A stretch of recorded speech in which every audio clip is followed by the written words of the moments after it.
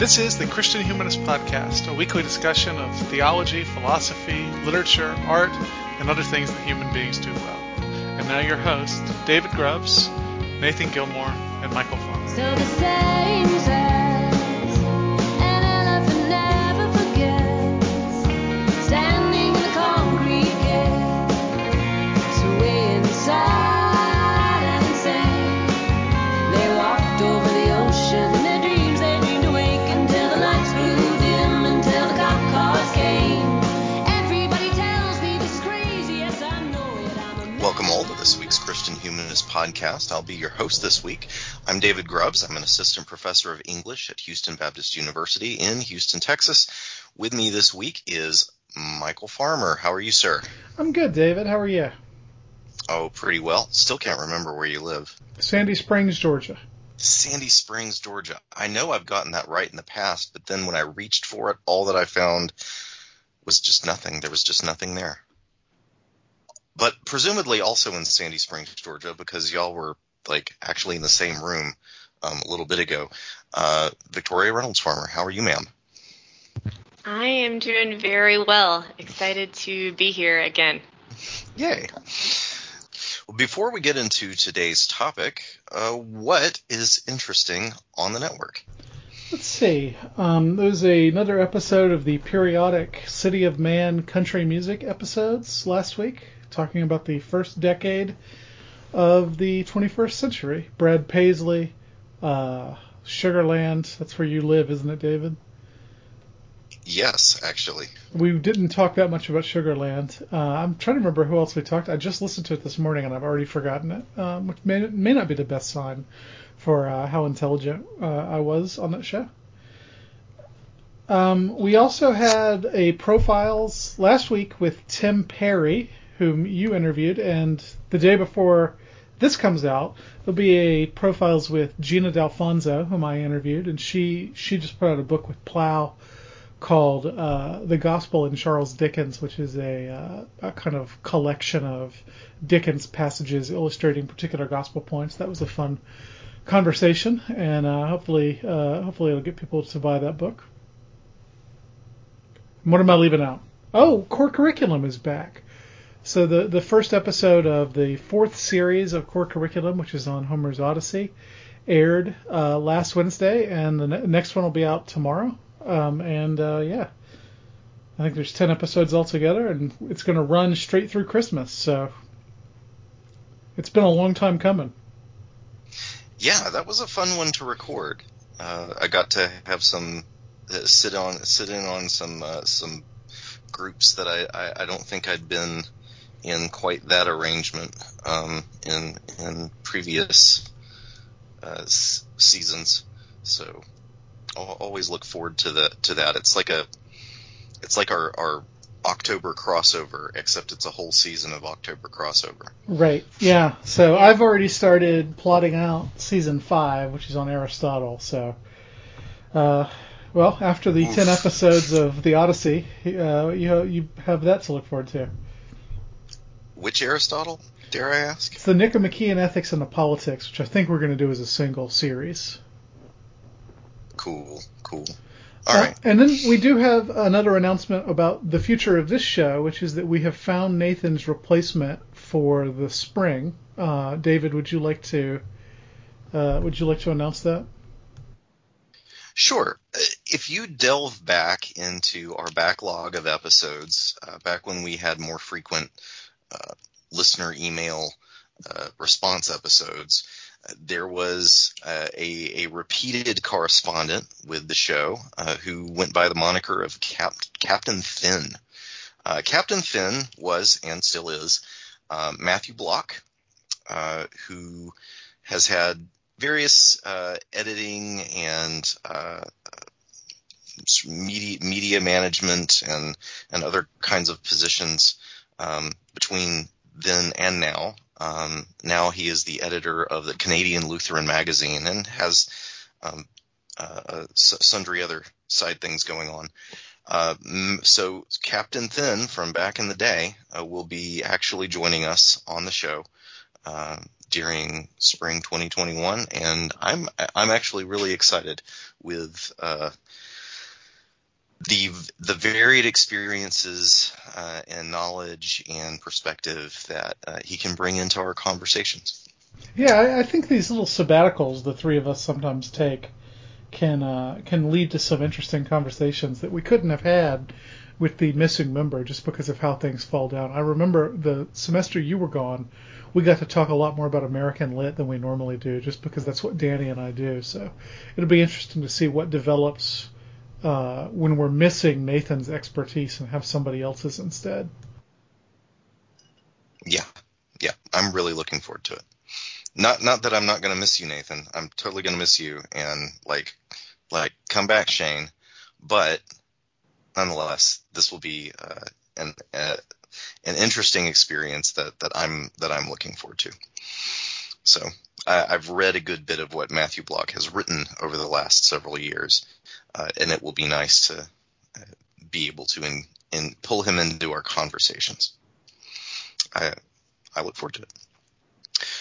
Well, dear listeners, another conversation I've been looking forward to is this week's subject, which is All Saints and Our Saints. As the title might imply, this is a conversation that I looked forward to once, and then I had the conversation, and then due to technical difficulties, we weren't able to bring that episode to you, so I get to look forward to it again.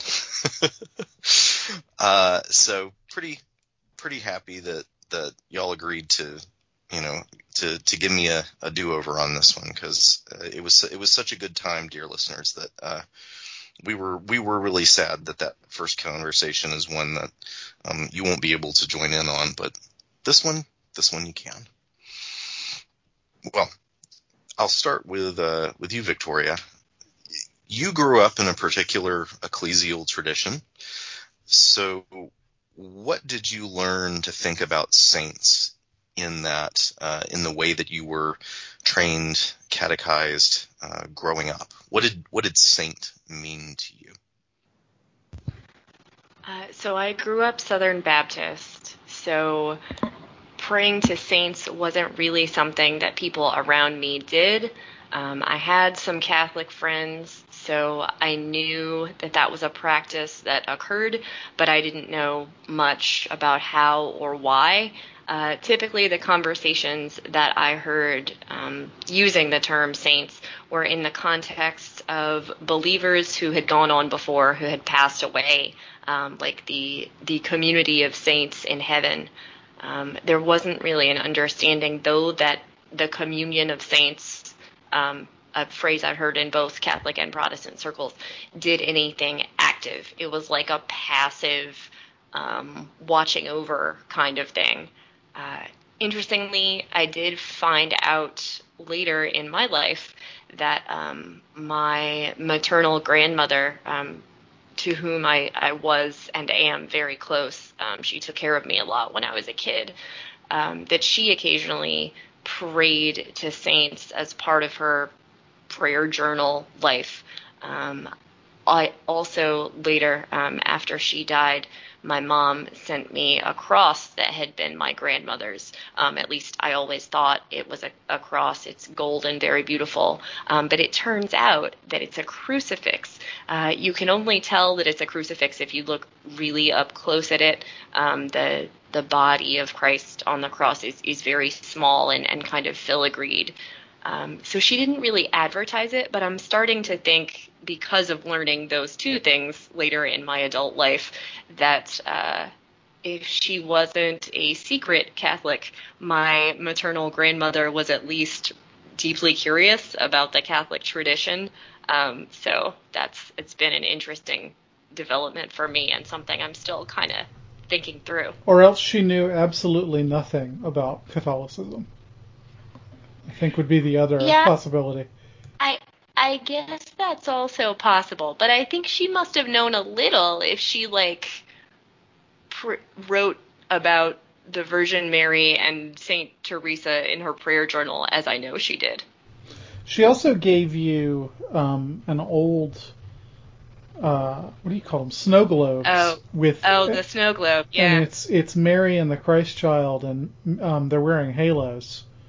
like Byzantine halos. So that's something too. What church what church background did she was she visibly associated with a particular denomination or background or anything? She raised my mother Methodist, and Okay. she herself went to a Methodist church. There was, as far as I know, some consternation when my mother married my father, who was a Baptist. And in fact, to hear my mother tell it, I don't know everyone's side of this story, so no one related to me, come at me, please. But to hear my mother tell it, my father's preacher demanded that she be immersed before they were married because she had only been sprinkled, and my grandmother had a huge problem with this. I don't know how true that is or if it's true, but all that is to say, Methodist as far as I know. Okay. Because I do know of some Methodists who are sort of very consciously attached to the Anglican roots of Methodism and might even be in some sort of fashion Anglo-Catholic Methodists, Huh. if such a thing could be. But that's such a, I don't know. Maybe there's an enormous Anglo-Catholic Methodist community out there. My impression has been that it's kind of niche, but I don't know. It makes me wonder. Yeah. What about you, Michael? Yeah, I also grew up Southern Baptist, and I cannot remember ever talking about the saints in any way other than the way Victoria just mentioned, as a kind of descriptor of all Christians at all times. I probably had a vague sense that higher church Christian traditions used the term like St. Paul or St. John instead of just saying Paul or John. But I don't think I was ever told anything about the communion of saints or anything like that. Anything that would allow us to take saints as role models, let alone to ask them to pray for us. Do you have any memories? Either of you have any memories of any sort of explanations that you got to who is this St. Patrick guy or who is this St. Nicholas guy? Because That's a good that was question. sort of my earliest memories of a saint who wasn't, St. Matthew or St. John, is those particular days that were actually on the calendar, or figures that were on the calendar. Yeah, I think I knew that St. Patrick drove all the snakes out of Ireland, but I don't think I even knew that he was a missionary until late in high school. I certainly did about St. Patrick. So I grew up in Dublin, Georgia. Oh, sure. A Okay. place deeply serious about their St. Patrick's Day celebration.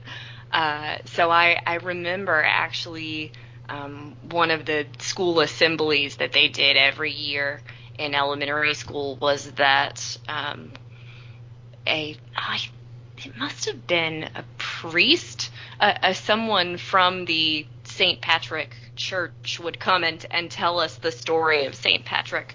And it was a very religiously inflected story, and it was part of our St. Patrick's Week official school assembly. So I did know that just by virtue of going to school in that particular place. Does Dublin have a sizable Catholic population, Victoria? Not that I'm aware of. I didn't know if because of the obvious Irish heritage, because Savannah's heavily Catholic. Yes. That's really interesting. I think I knew the snakes thing, but I mentioned I mentioned this before. I had and an elderly. Well, we called her Aunt Catherine. The particular connection with my family was more complex than that. But my Aunt Catherine was a nun, and so I knew that she would refer to she would refer to the gospel writers by their as Saint Mark and Saint John, and she would it would be Saint Peter and Saint Paul, and I knew that she had pictures of people in her room that now I know that that's Saint Francis of Assisi, right? Right. But at that point it was just the guy that has birds on.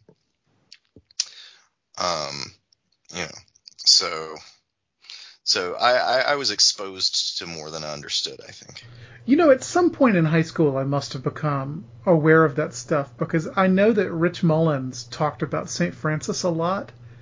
And I remember reading articles about like a rock opera he had written about St. Francis. So I must have had some exposure to it, if only that way. But I don't remember ever being told any of that in church. Mm-hmm. Rich Mullins, I think, would have converted to Catholicism if he'd lived another 18 months. I don't think that's a controversial statement. That's interesting. I don't know I know almost nothing about Rich Mullins other than that an awful lot of adults in the churches that I grew up with would have had a veneration for Rich Mullins if that was the sort of thing that evangelicals did. I had a saints calendar that I used at the school I taught at. I would open my class periods with saint stories, and I used the Episcopal calendar, which I liked because it had Protestant and Catholic and Orthodox saints, and then also I added a few of my own, although I was very careful to say that they had not officially achieved sainthood, and Rich Mullins was one of the ones I did, because I just think he's such an interesting figure for that scene that we all grew up in. He's playing to all these low church Protestant audiences, and he's this like crypto Catholic. But he's an interesting guy for a lot of reasons, and maybe one day we'll do a show on him. But he's only kind of tangentially related here. I'm certain he is the place I first heard about St. Francis of Assisi from. Yeah. So we've talked about what we learned growing up. But as we've discussed in our last episode about prayer, one of the things that's been happening in y'all's life over the past, I guess, couple of years now, how long? A few years now. Depends on how long you think a conversion takes. Yeah, exactly. There has been a movement, shifts in your thinking, and one of the things that's apparently changed is your thinking about saints. So, what's changed most? Especially what Roman Catholic teachings about the saints were the most challenging to accept? Maybe which things were most attractive, and you found like you had to very little explanation on that, but others needed a bit more.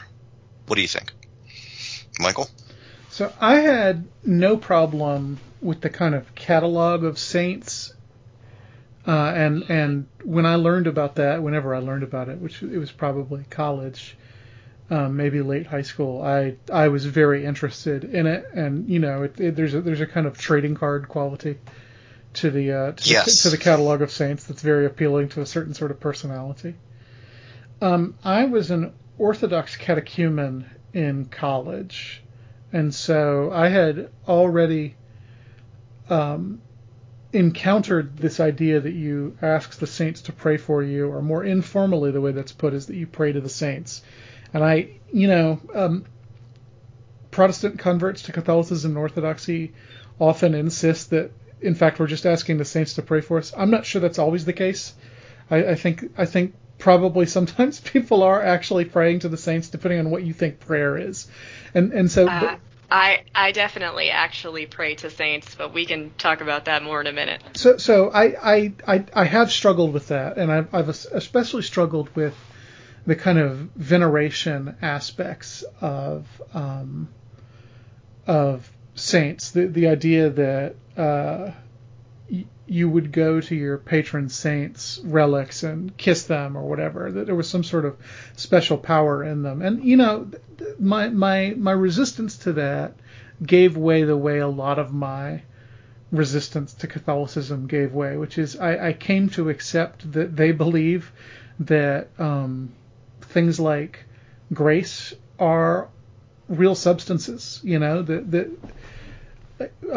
holiness is a thing that you actually have. It's not just something that's been declared. Like a holy person is actually holy and therefore has some sort of power. And so his relics have some sort of power. I still don't know that I would revere relics, but I think I understand that a little bit more. And I also understand the veneration piece, because if I've got it correct, the idea is not so much that you would venerate whatever saint you're venerating, but that in recognizing his holiness, you're also recognizing, or primarily even recognizing, the God who granted that holiness to him, whose grace he cooperated with in order to become holy, if that makes sense.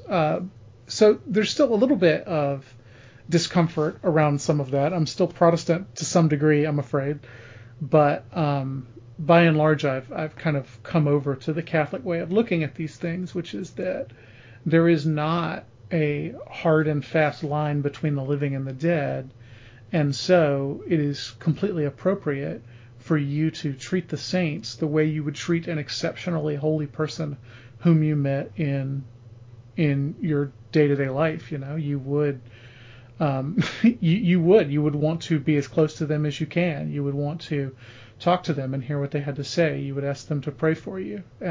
I think that's one of the things that kind of broke down my resistance. What about you, Victoria? Any major reluctances, changes? Was this a very easy sort of aspect of the Catholic faith for you to enter into? I don't know that it was easy. I definitely have felt sort of pulled along by the saints themselves. I certainly have felt them speaking to me and praying for me. There have been certain saints, especially Saint Teresa of Avila, who I took as my patroness, who have sort of kept reappearing in my life. I'll say more about what a patroness is in a bit. But I think the biggest change for me is I mentioned having grown up hearing the term communion of saints referred to as a kind of passive entity. I definitely used to think of it as like the guardian angel statue that you put in your car to remind you that like prayer is a thing and it's bigger than you. Yeah. But I didn't really think of the communion of saints as an active communion. I do now. I deeply believe that saints pray for us and that they can affect us and change our thought patterns and our spiritual patterns. And I derive a great deal of comfort from the fact that community exists and that it's in my corner. They care about a particular people or pursuit. There are saints that are connected to places and human occupations. And that means the way that they love us is nuanced and specific and tied to us as human people. Michael mentioned a lot of Catholics saying we don't pray to saints. They pray with us. I agree with that. I also think that saints are saints because they're on a different level than me spiritually. There's a difference in the word saint and the word saint with a capital S. So that's something that has changed for me. Also, I didn't really know anything before I became Catholic about the process of becoming a saint. It's a really lengthy procedure to be nominated and then to be beatified and then to be sainted. I also learned about the idea of a devil's advocate. Like, I, of course, heard the phrase, but I didn't realize that that phrase is because when someone is nominated to sainthood, there is a person, an actual person, who acts as the devil's advocate to try and bring an argument against them. And if you are sainted, it's because your miracles prove your devil's advocate wrong. So that was a really cool thing to learn. Yeah, that's kind of fun. Like, you know, it would kind of suck to be that guy, though. Oh, it depends. You know, Mother Teresa's devil's advocate was Christopher Hitchens, who well and truly hated Mother Teresa. So he probably enjoyed it. Yeah, as I understand it, he was pretty into it. So you don't have to be Catholic to be a devil's advocate. No, it's somebody who argues against canonization. Although I have to say, I just looked it up. I don't think they use the devil's advocate anymore. Oh, bummer. Except they changed it in 1983. Now it's only when there's some controversy. Okay. So Mother Teresa, Christopher Hitchens was her devil's advocate, but not everybody has a devil's advocate anymore. Maybe it would be better if they did. I stand corrected. Okay. That's still very, very interesting. I just sort of assumed that, you know, there was some guy that, you know, pulls down a paycheck in the Vatican and just has the worst job. The idea that someone might get recruited who's super into it feels, I don't know, simultaneously perverse and appropriate, I guess. Well, the person used to be a canon lawyer, who they would pay to do it, and I have to say, I mean, it's a real service to the church. I mean, the church doesn't want to get these things wrong because there's no way to revoke somebody's sainthood once you've declared that they're a saint, you know. Mm-hmm. So you don't want to say, oh, well, you know, that person turns out is still in purgatory because we didn't know about all these terrible things they did, and surely they're not purged of that yet. So the devil's advocate, despite Christopher Hitchens, I'm sure, enjoying himself, it's a pretty important position, or was a pretty important position, and one that I don't think would be so bad if they brought back. But, you know, I'm not deep enough into Catholicism to have a fully formed opinion about that.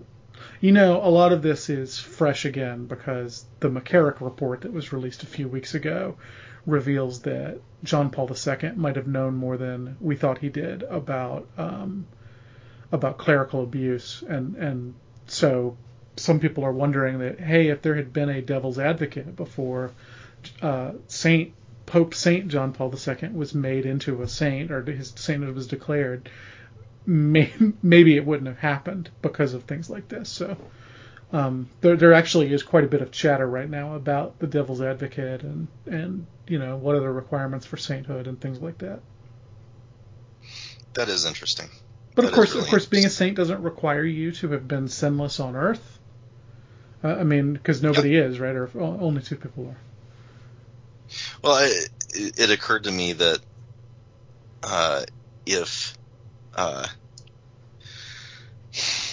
you are a Catholic who is also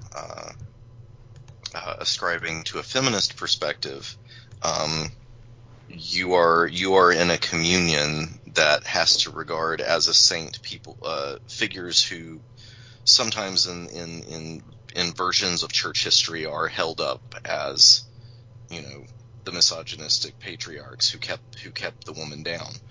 I mean, you know, you've got Saint Jerome, and you know, yeah, but nobody likes Saint Jerome. Yeah, I know, but he's a saint.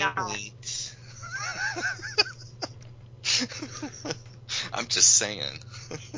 Yeah, that's a conversation that a lot of people try to pick with me.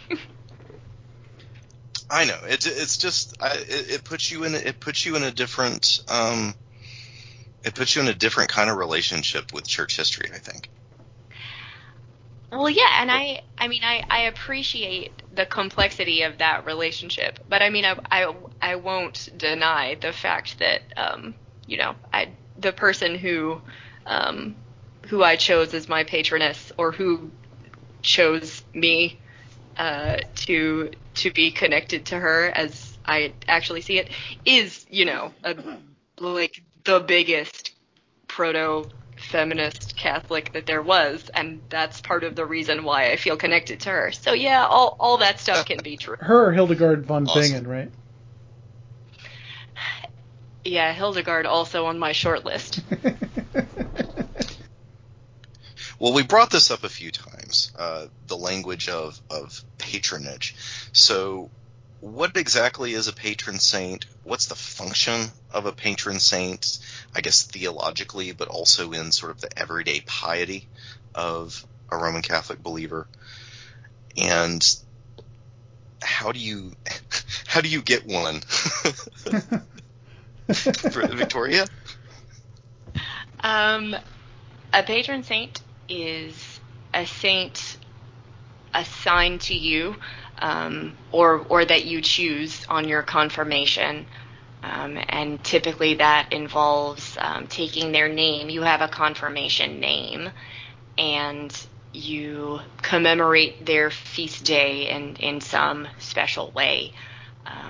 Patrons are connected to places. They're connected to occupations.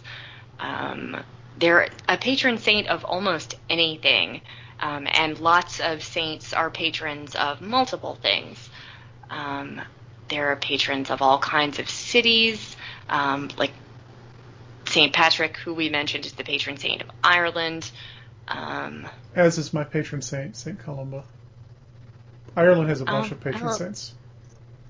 Okay, well, that makes a lot of sense given everything you know. If you know anything about the sort of colonial history of Ireland and England, there's a big back and forth there in terms of Catholic and Protestant fighting, and that makes a lot of sense. Mm-hmm. But the idea of a patron saint is just that because saints are interested in everything humans are interested in, and because saints are about connecting our mortal human lives to our immortal spiritual lives, it makes sense that human preoccupations are also saint preoccupations. So just the idea that if there's something that you do or a place that you are that you feel defines your identity, there's probably a saint for that, and that should be a comforting thing. Yeah, in our last conversation, we had a talk about some of the different saints who are associated with various things, and often there's something there's a very direct connection. Like it makes sense that Thomas Aquinas would have particular associations, I guess, with teaching but then you've got the saints who were associated with particular medical ailments because of the picturesque ways in which they suffered martyrdom. So is it Saint Lucy who's associated with optometry or ophthalmology because her eyes were taken out? I wonder. It makes me wonder, standing over here, how the saint feels when all of a sudden Saint Lucy starts taking all the calls from the ophthalmologist and wondering, or I don't know. Maybe it's because I have my impressions of heaven are still far too influenced by Gary Larson's Far Side. It's true. There is a kind of Far Side quality to some of these, aren't there? My favorite is Saint Clare, who is, among other things, the patron saint of television. And the reason for that is she was too ill to go to Mass, and the Mass was miraculously projected onto the wall of her cell. Nice. That makes a certain degree of sense. or St. Nicholas's association with sailors and And shipwrecks. prostitutes. I don't know that one. Oh yeah, St. Nicholas is the patron of prostitutes, presumably for women trying to get out of prostitution. Well, I mean, I would hope so. St. Jude, who is the patron saint of our parish, is the patron saint of lost causes because nobody would want to pray to him because they assumed he was Judas Iscariot. So he would be the last saint you would pray for, and so he became the patron saint of lost causes. And ironically, one of the most popular saints of all. I mean, everybody loves St. Jude because he's who the suicides pray to, or the would-be suicides. Mm-hmm. Yeah, but you're right. A lot of them are like, I forget the guy's name, but one of the patron saints of students is someone who was murdered by his students. Yeah. Talk about Saint Carlo, Michael. I know you love him. He's not a saint yet. He's just blessed, but he's one okay. of the most recent. I was going to say most recent, but I think the founder of the Knights of Columbus was just beatified. But Carlo Acutis, I think his last name is. Is it like a 15-year-old? Yes, Blessed Carlo Acutis. He's like a 15-year-old. I believe he was 15 when he died. Yeah. A 15-year-old Italian teenager who set up a website that showed the manifestations, like the various manifestations of the miracle of the Eucharist. And he died of leukemia when he was 15, and now he is blessed. And it really makes you think. Like, this guy is younger. He was younger when he died than I was when he died. He was born after me. He died when he was 15, and yet apparently he achieved such a level of holiness that he's already in heaven. It really makes you wonder what your excuses are, But I think if he becomes sainted, there's I think the popular understanding is that he's going to be the patron saint of video gamers because he loved video games, and in fact his PlayStation controller is a second-degree relic now because he's beatified. And first-degree relic, I should say, is something like a part of your body, and the second-degree relic is something you're known to have handled. So his PlayStation controller is a second-degree relic. I think just the internet, not video games. Well, I think he's going to be patron of the internet. There's already because a patron I feel saint like of there's the internet. Another saint of video games. But there's already a patron saint of the internet, Isidore Seville. Lots of these things have multiple patronages and are multiple patrons, and a lot of saints don't have patronages. And I should also say that the Catholic Church is very, very clear that just because someone is not officially declared a saint does not mean they're not in heaven. Which is one way around the problem of why are there no Protestant saints in the Catholic Church? Because the Catholic position is not that Protestants aren't in heaven, but the other purpose of sainthood is to show a holy Catholic life, and so being a Protestant doesn't really do that, and so there aren't any Protestant saints as far as I know. And for that reason, I'm not sure somebody like Thomas Merton will ever be canonized. I know a lot of people want him to, but he had some very well publicized problems toward the end of his life that I think the church would be slow to canonize him just because of the example it would set. But I don't know. I'm not a canon lawyer. Right. Though I think it is worth pointing out there is this process, beatification and then canonization. But in order for that to even be pursued, there have to already be those who are committed to the idea that one already is a saint and are treating them as such. Yes, that is a very good point, David. And so if you have someone whom you would like to see sainted, people tell you that if you're in extremis, to pray to them or ask them to pray for you and see if a miracle happens, because that's what it takes. So Fulton Sheen, who almost became a saint last year, his canonization has been delayed, and they haven't really expressed the reason, except they said that it was not child molestation, which thank God. He was in line to be canonized because I think a baby had been stillborn, and his family prayed to Fulton Sheen, and the baby came back to life, and the doctors couldn't explain it, and so that counted as a miracle. And so Fulton Sheen's prayers must have been honored, and that suggests that he's in heaven.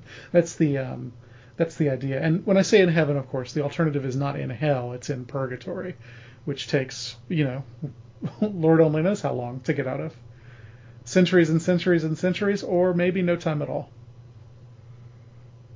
I don't know if that book you read about Benedict XVI, one of the things he's kind of suggested is that purgatory might be instantaneous, and in which case all these people are in heaven already, and we just don't know it yet. And so you Catholics are encouraged, if there's somebody who you would like to see become a saint, to pray for their intervention and see what happens.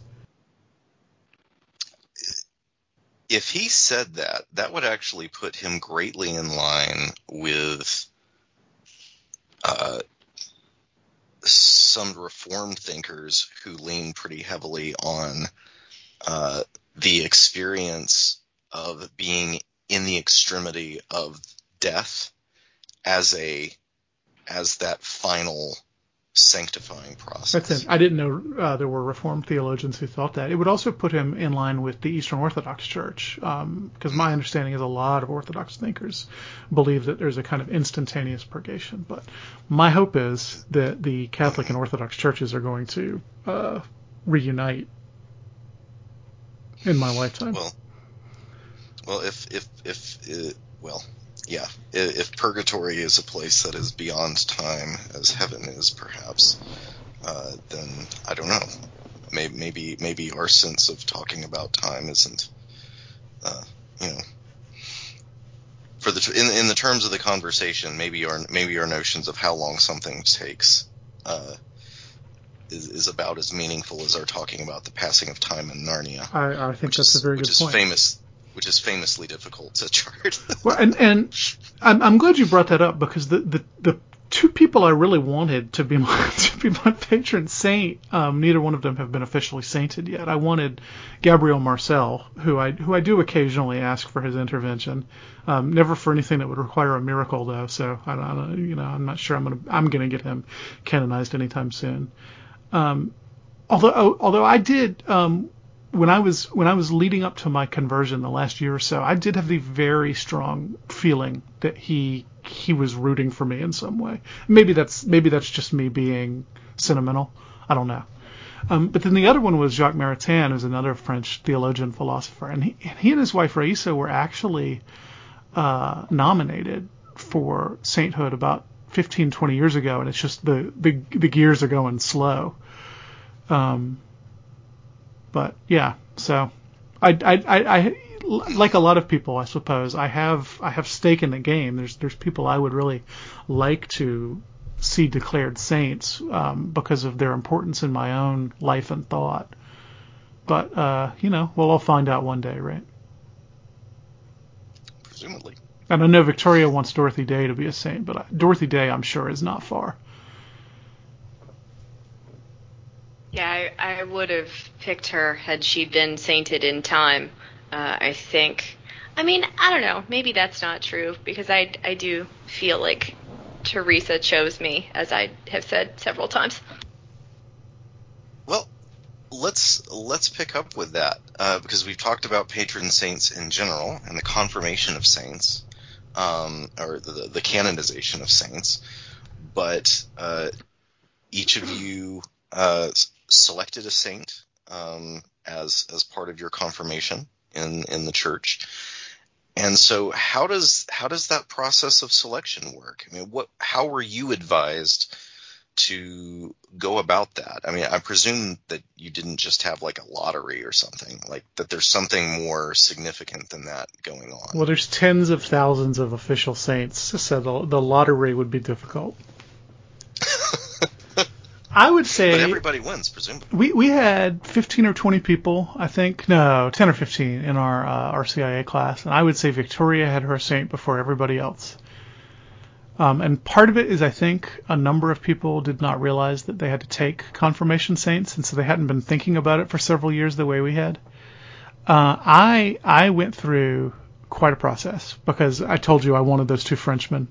They're not saints. Can't do anything about that, right? I kind of feel like I kind of feel like they're my honorary patrons. But I was going to do Thomas Aquinas, but he's so connected with scholarship, and I'm not a scholar anymore. And then I thought about doing John Henry Newman, who was blessed when I started the process and became a full saint last year, because he was a late in life convert, like I am, like Gabriel Marcel and Maritain were, for that matter. But his patronage has to do with teaching, and I don't teach anymore. There's not a patron. There probably is a patron saint of podcasters, and I just didn't look it up. But what I ended up going with was Saint Columba, who is the patron saint of poets, because I figured that that's still something I do even after I left academia. And also because I was very attracted to a particular story that some reports of the life of Columba have and some do not. So I don't know if it's true, but I like it. Which is after he had already founded several monasteries, after he's already a pious, devout person, he gets into this unpleasantness where he goes to another abbey and they have a beautiful copy of the Psalter, and he stays up several nights in a row copying the Psalter. And there's an argument between him and the abbot of this abbey, Finian, about who owns the copy he's made. And he storms off and takes it with him, and it starts a Irish Civil War in which his side, although I don't think he ever fought, but his side waved that Psalter as like a battle flag. And he felt so bad about this, as well he should, right? Like, he started a civil war over a Bible, that he left Ireland forever and went to Scotland, which is where he founded the monastery he's most famous for, which is Iona, it's probably the most famous Celtic monastery. And so it really appealed to me that this guy who had already in some sense arrived, could screw things up that incredibly badly over a matter of intellectual pride. I identified with that, and so I said St. Columba is going to be my patron saint. In Profiles interview that I did a few years ago about the rule of St. Columbanus, not the same guy,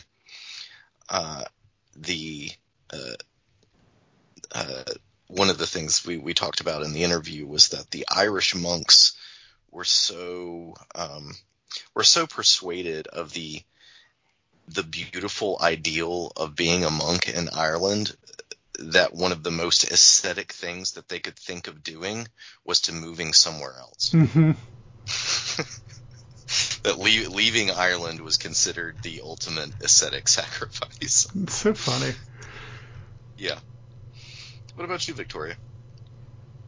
You've already sort of told the story, but maybe more of it. Okay.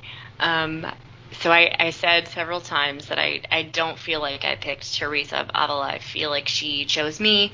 The beginning of that story actually starts with my graduate school mentor, Anne. I was in a course of hers on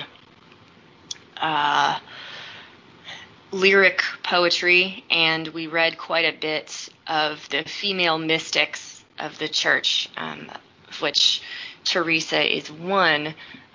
She is most famous for writing a beautiful book called The Interior Castles, which is the best kind of early modern allegory. It talks about the journey that the soul takes to God, and there are these 7 levels that God refines your soul through. And I just really fell in love with that text in that class and started thinking more about Teresa. Couldn't stop reading other things of hers in the class. I went to Anne's office and was talking to her about it several times. And this would have been 2010. So this was a good 10 years ago. And one day in her office, she looked at me and said, Victoria, you know you're going to be Catholic, right?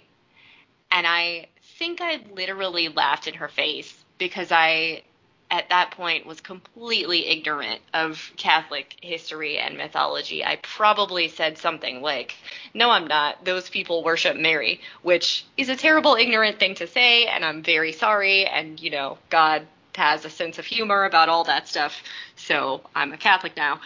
But a lot of the things that drew me to Teresa were just, in addition to Interior Castle being a gorgeous text that has so much to say about, so many relatable things to say, I think, about spiritual development and how a person of belief should move through the world. I recommend you should all read it. In addition to that, I draw a lot of strength as a Catholic feminist from Teresa's experience.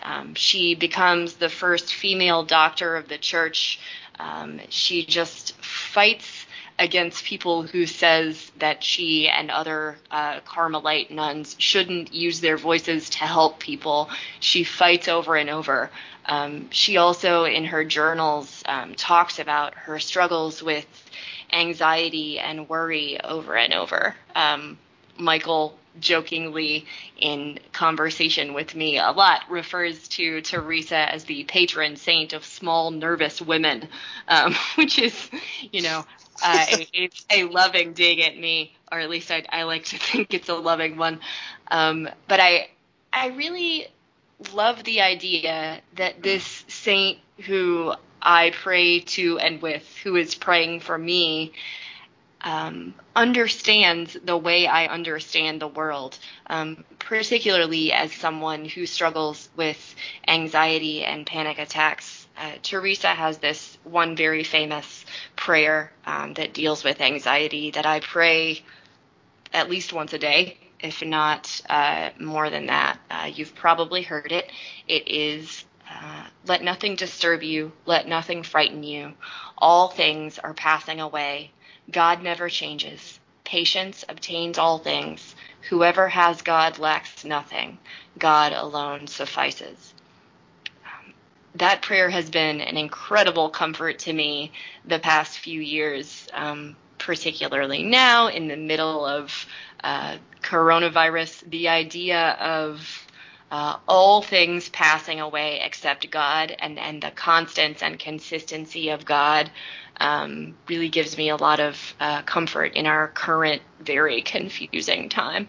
So I think I've probably rhapsodized about Teresa enough. I'll stop talking. No, I appreciate that, because it sort of shows the way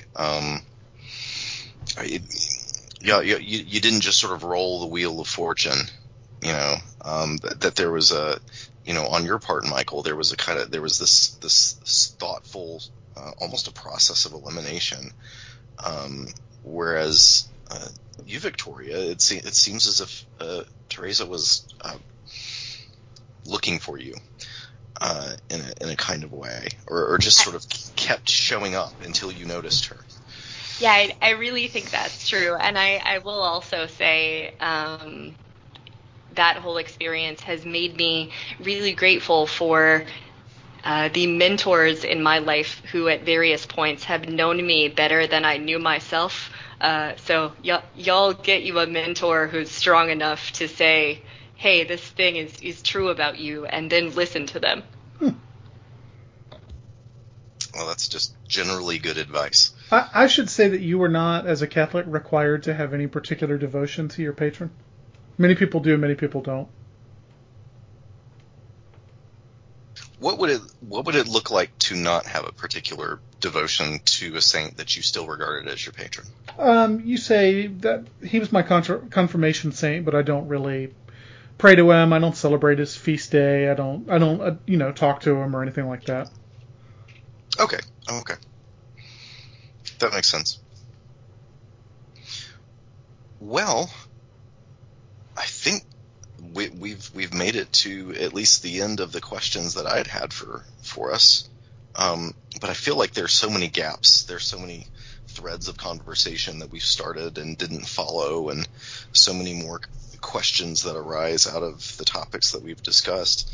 But before we finish, what notes do you want to make sure are sounded before we end? What thoughts have been dislodged that you want to get on the record? Victoria? I guess the thing that has been the biggest revelation to me about discovering that saints exist is just, it is a sort of more concrete way to think about the bigness of death and spirituality and immortality.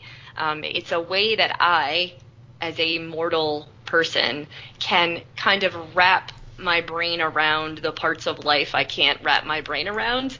And I appreciate that bit of spiritual assistance. So if saints are big and scary and incomprehensible to you, that's kind of the point. They're kind of supposed to be bigger than you, and lean into it, maybe. But they're at the end of a road that you are also on, and that's important. They're not supernatural beings who.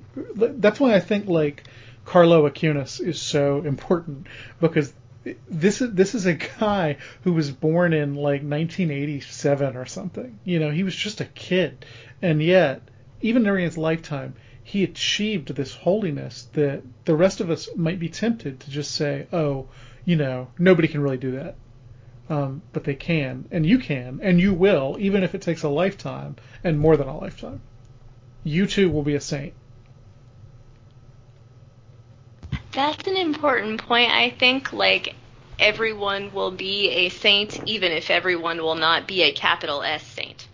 Everybody, eventually we'll know, At some point we'll know everybody who's in heaven, and everybody will be a capital S saint. But it is true that not everybody will be canonized here on earth. In fact, most people won't. Most people in heaven are not canonized. Well, the eschatological end game is the conformance of all those who are in Christ to the image of the glorified and resurrected Lord. That's exactly right. And that's what purgatory is, yeah. Right?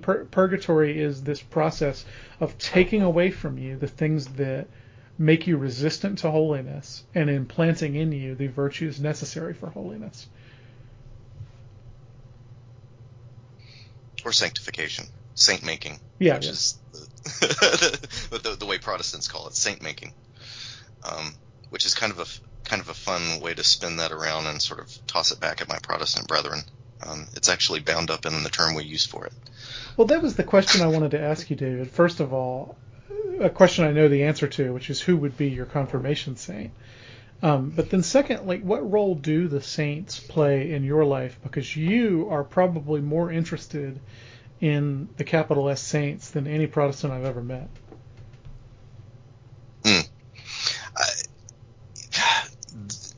If I had to imagine that hypothetical moment, it would be the Venerable Bede. Bede is one who he has been a companion through my life and through my studies.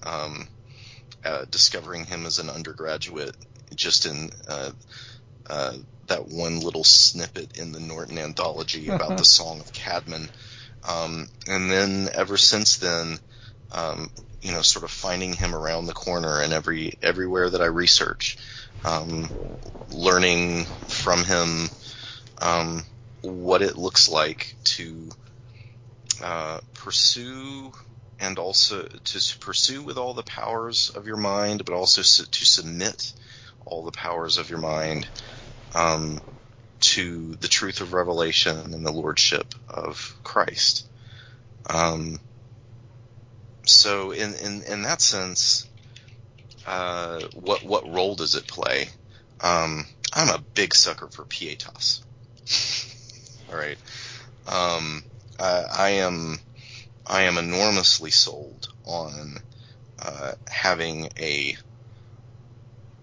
vocal and frequent recognition to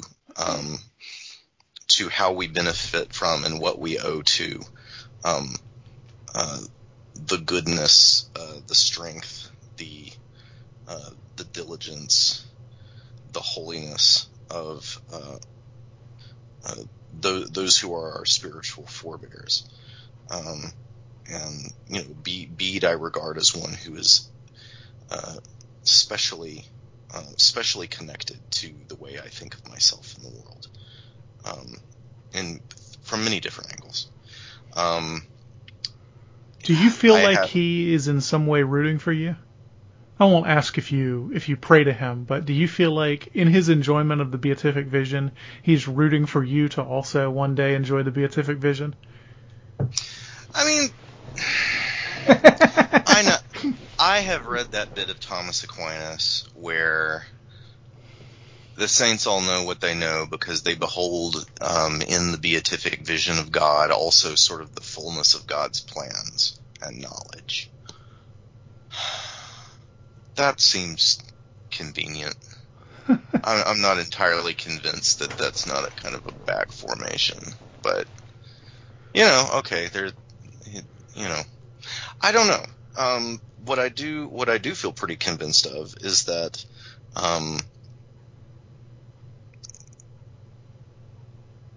the greatest commandments are to love the Lord our God with the totality of our being and to love our neighbors as ourselves. That no one can love God and hate his brother, and therefore that those who are in my Lord's presence would have that fullest experience of love for God and love for the brethren. And that, I think, includes a natural human connection with those who you were interested in life and what you were interested in life. I don't know that it necessarily means that Bede knows about me personally. I don't know that I feel a little. I would feel a little shy if I thought that, actually. Mm-hmm. But it might be nice if he got my fan mail. But I will tell you, you ask what role they play. I mean, I am not confident that they can hear us. And I have, a definite theological. It would be very difficult for me to overcome my resistance to the idea of praying to a saint as an intercessor. Mm-hmm. I have a hard time parsing how that could be something that I could do without it resulting from a lowering of my regard for my sympathetic high priest, who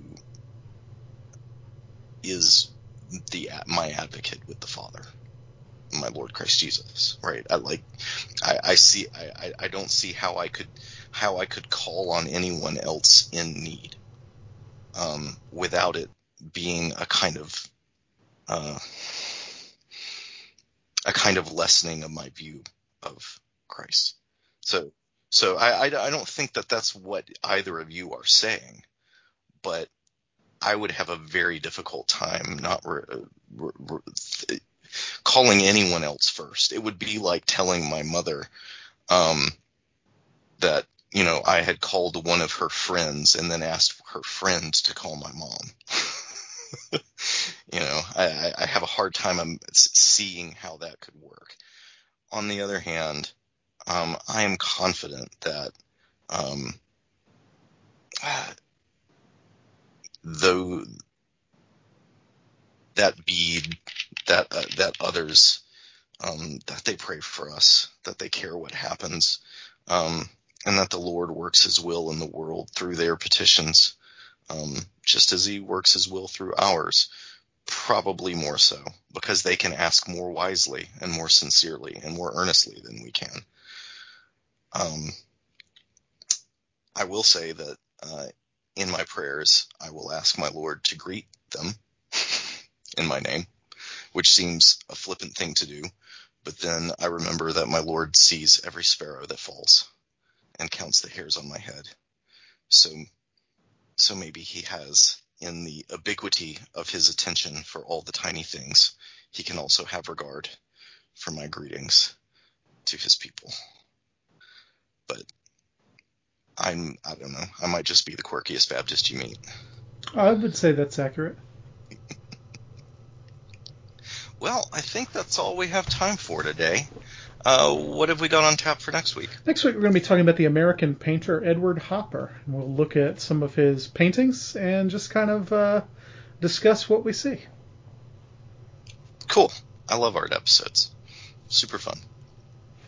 Well, dear listener, if you have any comments on our conversation today, feedback, saints you're interested in, or whatever the feedback happens to be, you can email us at thechristianhumanist@gmail.com. You can post it in the show notes on our blog at christianhumanist.org. You can post them on our Facebook page, or you can tweet it at us at CH Radio Network. Also, I'm still on Twitter. You're on Twitter, Michael. Kel Bummer. I'm the real Grubbsy. Victoria's on Twitter. Yeah, Victoria's on Twitter. I don't happen to know your handle off the top of the head. Sorry. I'm at Victoria R. Farmer, I think. Is that right? That is right. All Okay. right. All right. Way to play it straight. I think Nathan abandoned it. Did he go to Parler? Can you imagine Nathan on Parler spreading QAnon memes? None of the saints live there. That's actually why he's Aww. withdrawn from the show. Is he's starting a QAnon project that he wants wants to be able to dedicate the time to. Oh man. Nathan is actually Q. I think a lot of our listeners probably didn't know that. Yeah, little known facts. We're so sorry, Nathan, but you're not here, so you can't stop us. All right, well,